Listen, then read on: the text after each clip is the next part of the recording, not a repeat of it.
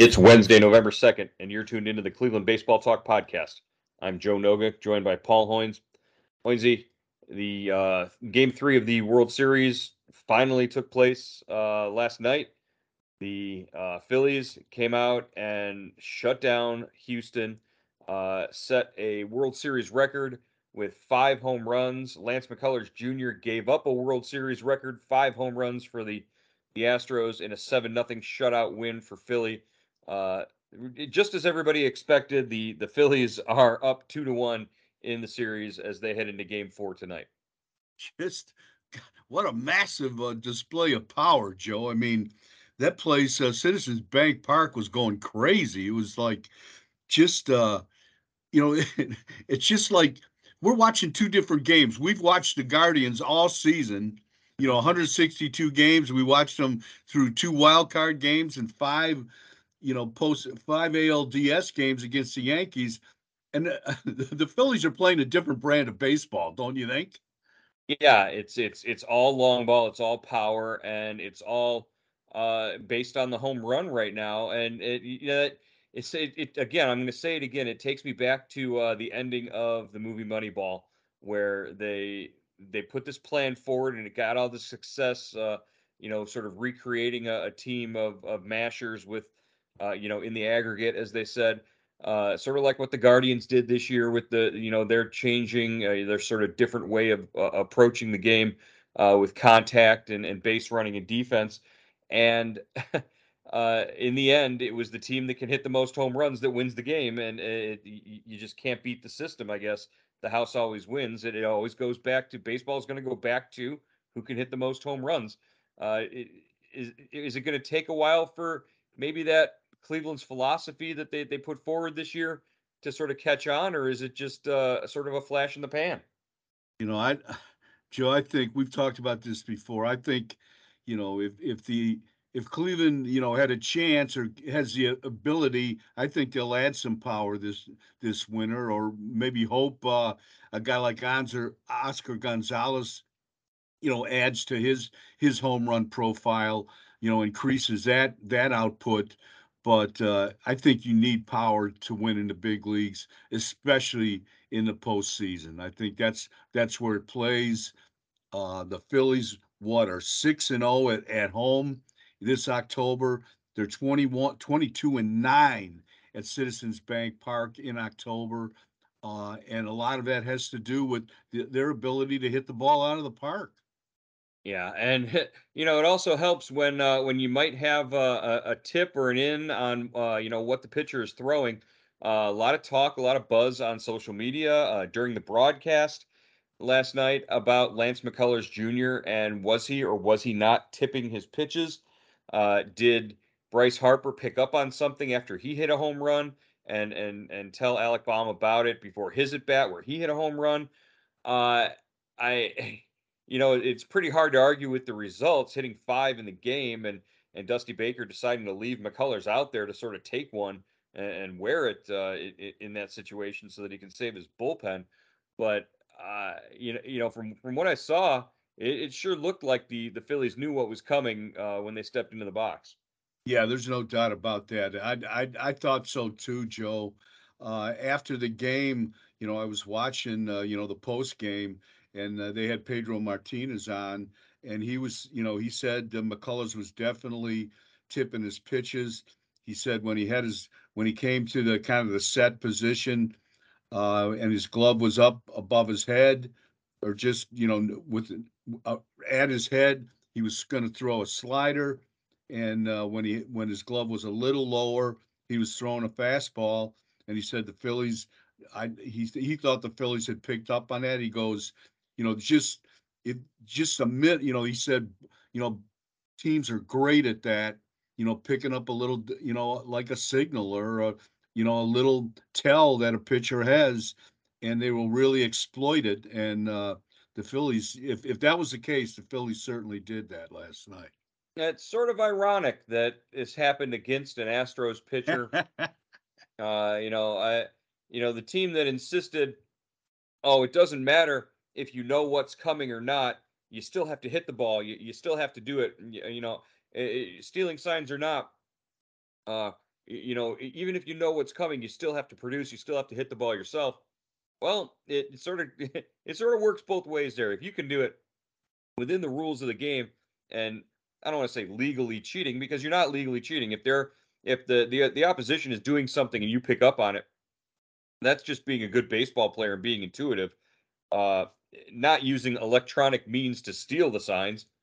You got to give Philly credit. You got to give Bryce Harper credit, and it's just sort of sweet poetic justice that the Astros lose because the other team knew what was coming.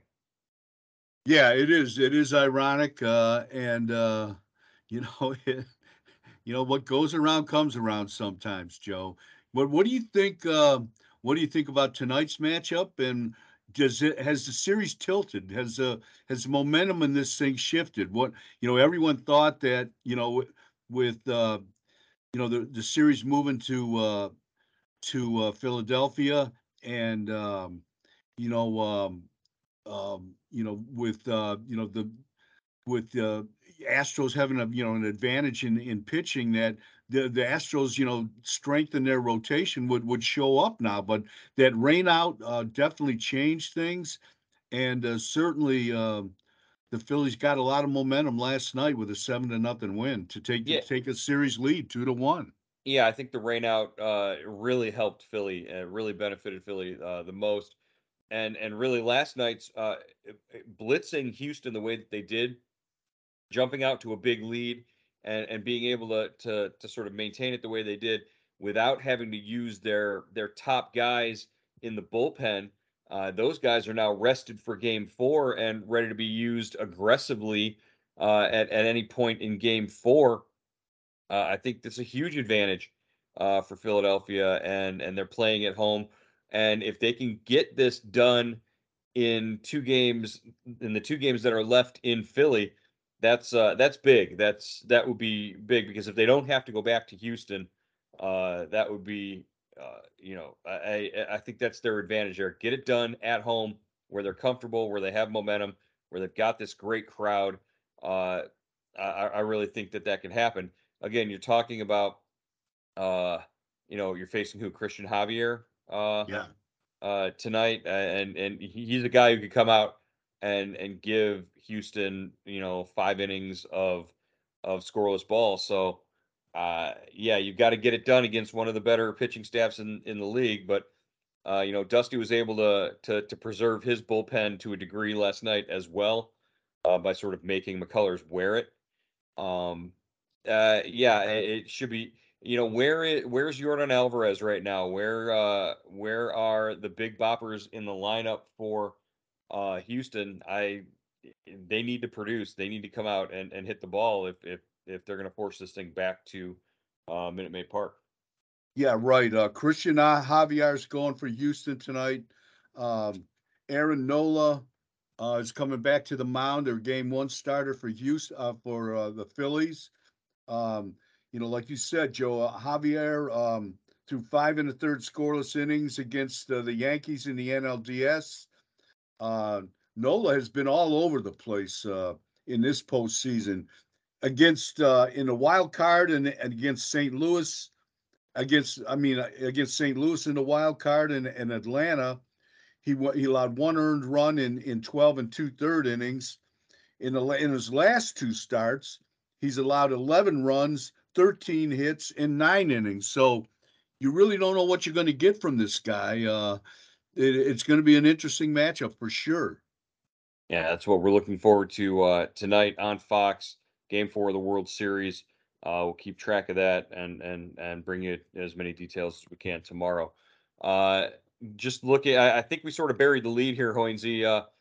Yesterday, last night, the Gold Glove Awards were announced. We talked extensively yesterday about the Guardians' 5 candidates, the finalists that they had at their positions. And it turns out the Guardians, Cleveland comes up with 4 Gold Glove winners, a franchise record, and the most in the American League since 2003 for one team. Stephen Kwan, Miles Straw, who were expected to win, they take home their first career Gold Gloves. along with Andres Jimenez and Shane Bieber, kind of a surprise at pitcher. All of them really tops defensively at their positions from beginning to end of the season, and it puts the Guardians in a great position to win the overall team defensive Gold Glove award for the American League when it's announced on November 11th. Yeah, just Joe, I was blown away, man. Four Gold Glove winners. You think of that. Just, I mean, that it's kind of unheard of. And I'm thinking, Joe, you know, the last what 5, 6, 7 years, it seems like Rawlings, who sponsors the Gold Gloves, the award, has gone more to an analytical approach. You know, they balance the votes by, I think, the managers and coaches with an analytical segment, and I think that may have helped Cleveland, don't you think, with guys like Quan and Quan and Straw, especially a guy like Bieber. It used to be, it seemed like almost an offensive award at some point. When it was just the coaches and managers voting on it. Yeah, no, it's purely defense now, and it's not as much given to guys strictly on reputation anymore. I don't think. Yeah.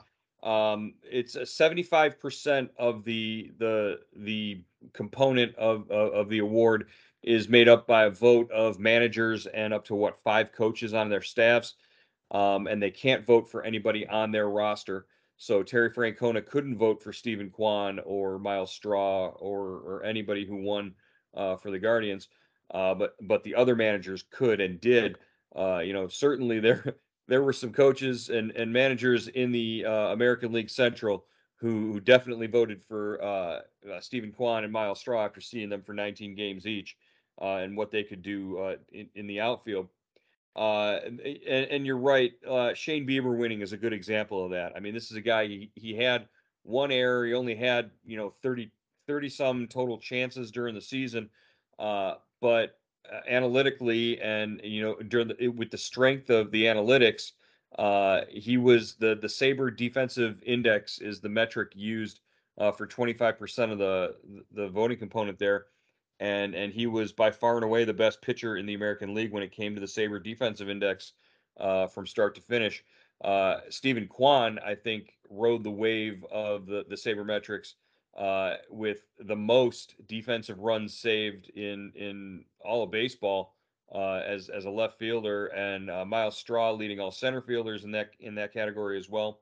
All of the analytic components added up to overwhelming success for all the Guardians candidates, with the exception of Jose Ramirez, who probably had the most clutch plays out of any of them uh, during the season. But analytically, he might not have been, the darling. And certainly there are guys at third. Ramon Urias from Baltimore, he picked up the award at third. So Jose Ramirez missed out in his fourth chance to be a Gold Glover, but always a perennial finalist in the category. Yeah, that's a great way of putting it. I remember, as much as I love Omar Vizquel, one year Omar made 20 errors at short and was playing with a bad shoulder, and he still won the Gold Glove. And I think, what you said, hit the nail on the head. A lot of times in, 10, 15, 20 years ago, guys were winning this award on reputation. Now you have a more refined system to just analyze just how good these guys are defensively, and I think that's for the better. It's a good blend of old school and new school baseball. Yeah, it makes it more fair, and the guys have these things built in their contracts now, so it has to be all above board, and it can't be just who your favorites are. And I understand Zach Greinke is an incredible defender, and we saw that in during the regular season when he snagged line drives up the middle, pitching for Kansas City. But he won what 8 or 9 Gold Gloves at pitcher during a stretch in both the National and American League. He just has that reputation.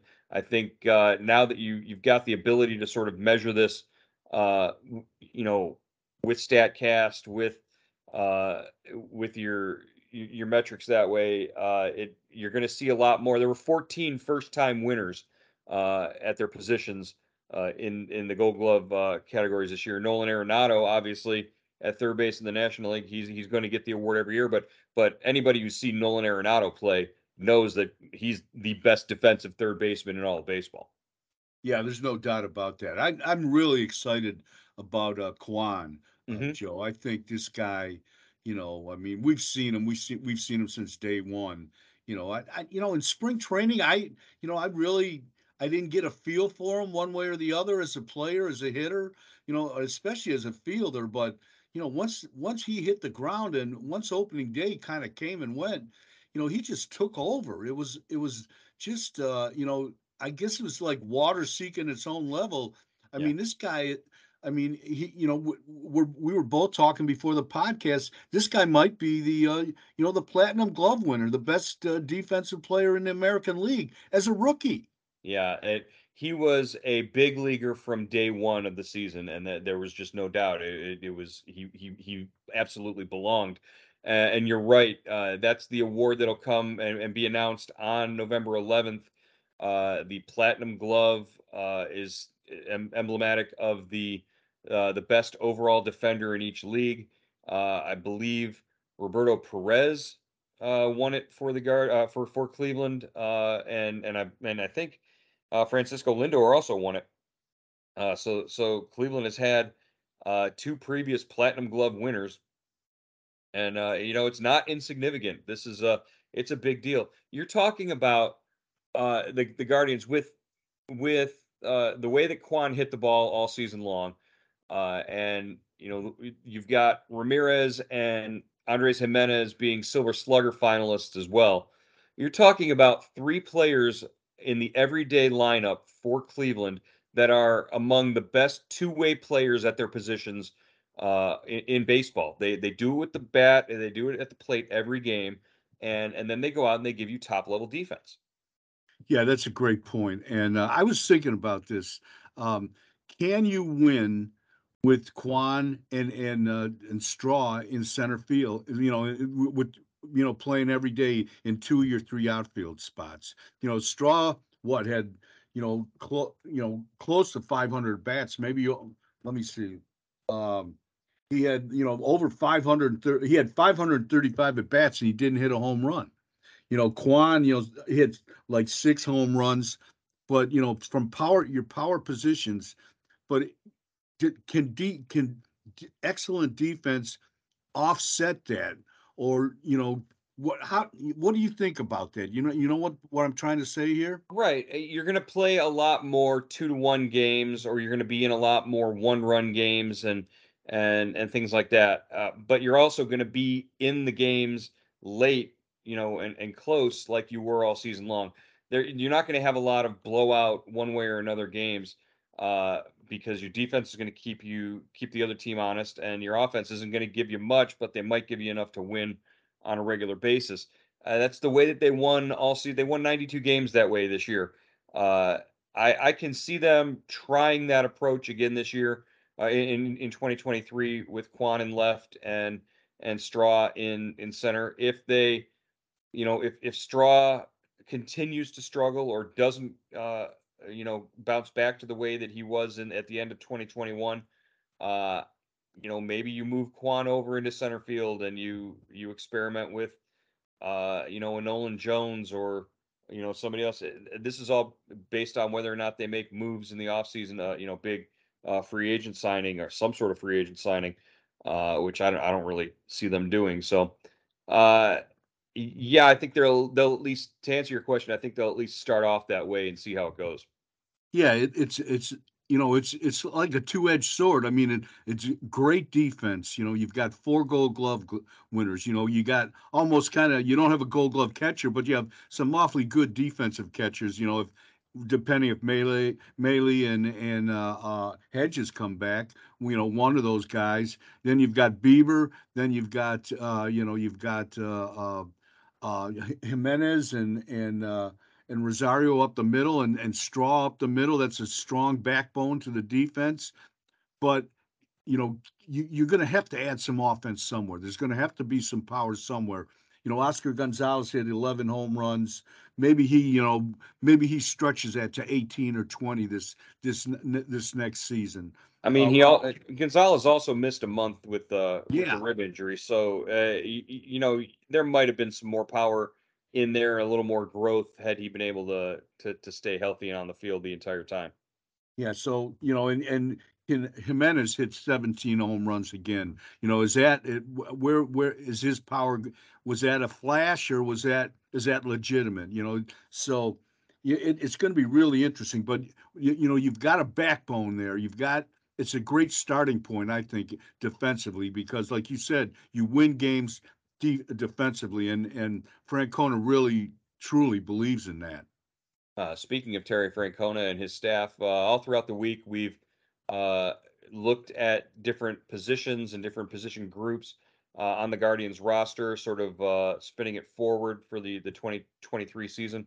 Let's talk about the manager and the coaching staff, which if you want to hand out a gold star for the season, for Terry Francona's career, this might be the year that he did the best with what he had. Uh, just amazing the job that he did from beginning to end, sticking with the plan and having it work out. But his coaching staff, and he's the first to tell you, he delegates more responsibility than probably most managers in baseball. Guys like DeMarlo Hale and Sandy Alomar Jr. and Mike Sarbaugh all have responsibilities sort of beyond what their normal scope would be. Uh, just what's the outlook in terms of who's coming back and what you expect out of this coaching staff for next season? Yeah, I think in our end of the season meeting with Tito and Chris Antonetti and Mike Chernoff, I got the impression that the whole staff was invited back. Now, does that mean they will be back? We don't know. We've seen this happen in the past where teams, other organizations come in and they've request to interview certain people in the organization, certain members of the coaching staff, and if it's kind of a vertical move, the Cleveland usually gives permission, but I would think this whole coaching staff, the majority of it anyways, is coming back. Joe, don't you think? I would think based on what they did this past season, the excitement to want to be back and build on what they did and see where they could take this club would entice the coaches, even if there were offers out there, to want to come back. As far as guys who might be looking at wanting to move up or improve their situation. I got to think Chris Valleca, the hitting coach, is a guy who is maybe eyeing a managerial position at some point down the road. Brian Sweeney, the bullpen coach, might want to be a pitching coach or an assistant, pitching coach as opposed to a bullpen. If an organization came along and moved, and offered him that. Um, these are guys that Tito knows are attractive candidates, and sort of knows are guys with that sort of upward trajectory. So maybe 2023 is the last season we see Chris Valleca as the hitting coach and Brian Sweeney as the bullpen coach. But I definitely see them sticking around, coming back next year, because both of those areas were areas where the Guardians improved tremendously year over year this time out, and really the success that Cleveland had was really built on that. What do you think about the long timers, guys like Carl Willis, who have been around and are maybe closer to stepping away than they are moving on and up? I think Carl Willis will be back. I think he's him and Tito have that great relationship. Um, I think he's got a great pitching staff here, and he just you can tell he loves what he does. Now I don't know, maybe you never know about family concerns or anything like that, but I would think Carl is here as long as Tito's here. I would think. Other I mean, guys, I think that's a package deal almost. Right. Other guys on the staff who you might not hear as much about. Justin Toole, I think he's got um, ties to Northeast Ohio, to Cleveland, that would make him want to stick around as long as there's an opportunity here. Kyle Hudson, another guy who, he's the outfield coach, and he coached 2 Gold Glovers this year, and he predicted it. He said he's got, he told me in September, I think we've got 2 Gold Glove winners in the outfield, and that came true. He was absolutely right. I mean, that's a guy who, uh, he did a hell of a job with what he had, and maybe there's an opportunity out there for him to move up and uh, have a different role on another team. But as far as what he's doing for this club, it paid off in the recognition that Quan and Straw got. Yeah, definitely. Hudson, these guys, this whole coaching staff had to deal with 17 rookies making their big league debuts. So this past season. So that means, the coaching never ends here. These guys aren't arriving, these players, these 17 players and other young players like Jimenez, they're not here in the big leagues as a finished product. They still have to develop. And, guys like Hudson and the hitting group, what like you said, Valleca and Justin Toole and Victor Rodriguez, just did a great job of selling this approach to these hitters, not just young hitters, but veteran hitters as well. And Sweeney, like you were saying, Joe. I mean, Francona has said, I don't think we're going to hang on to him very much longer. I think somebody's going to come along and want him to be a pitching coach. So it's a good coaching group, and they haven't stopped coaching. That you I think other teams see the progress as the Guardians had made over the season, see how young they were, but how well they played. The defense and offense and pitching wise, and that you know the 29 other teams don't have blinders on. They know a good thing when they see it, and they want to, if they want to kind of come in and poach one of these guys. It's kind of, this is an open season right now. Yeah, anybody who spends 5 minutes sitting there talking to Brian Sweeney, can recognize that this is a guy who's got, pitching coach, bench coach, manager, written all over him. Just a high character guy and a quality individual to talk to.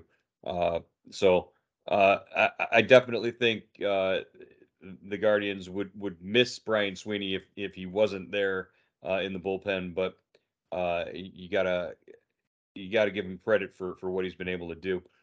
Victor Rodriguez, one of the other ones. I'm pretty sure as long as Jose Ramirez is playing in Cleveland, Cleveland will make every effort to retain Victor Rodriguez. I think the two of them are, go hand in hand here in Cleveland, and the way that they work together to produce, what Jose's been able to do for the Guardians. Yeah, and we can't forget, Joe Torres came up and filled Ruben Niebla's role very well, I thought, and Sandy Alomar, just kind of a rock of that an anchor to that coaching staff. He's been here 11, 12 years as a coach, and six-time All-Star as a player in Cleveland. He's kind of part of the franchise almost. Yeah.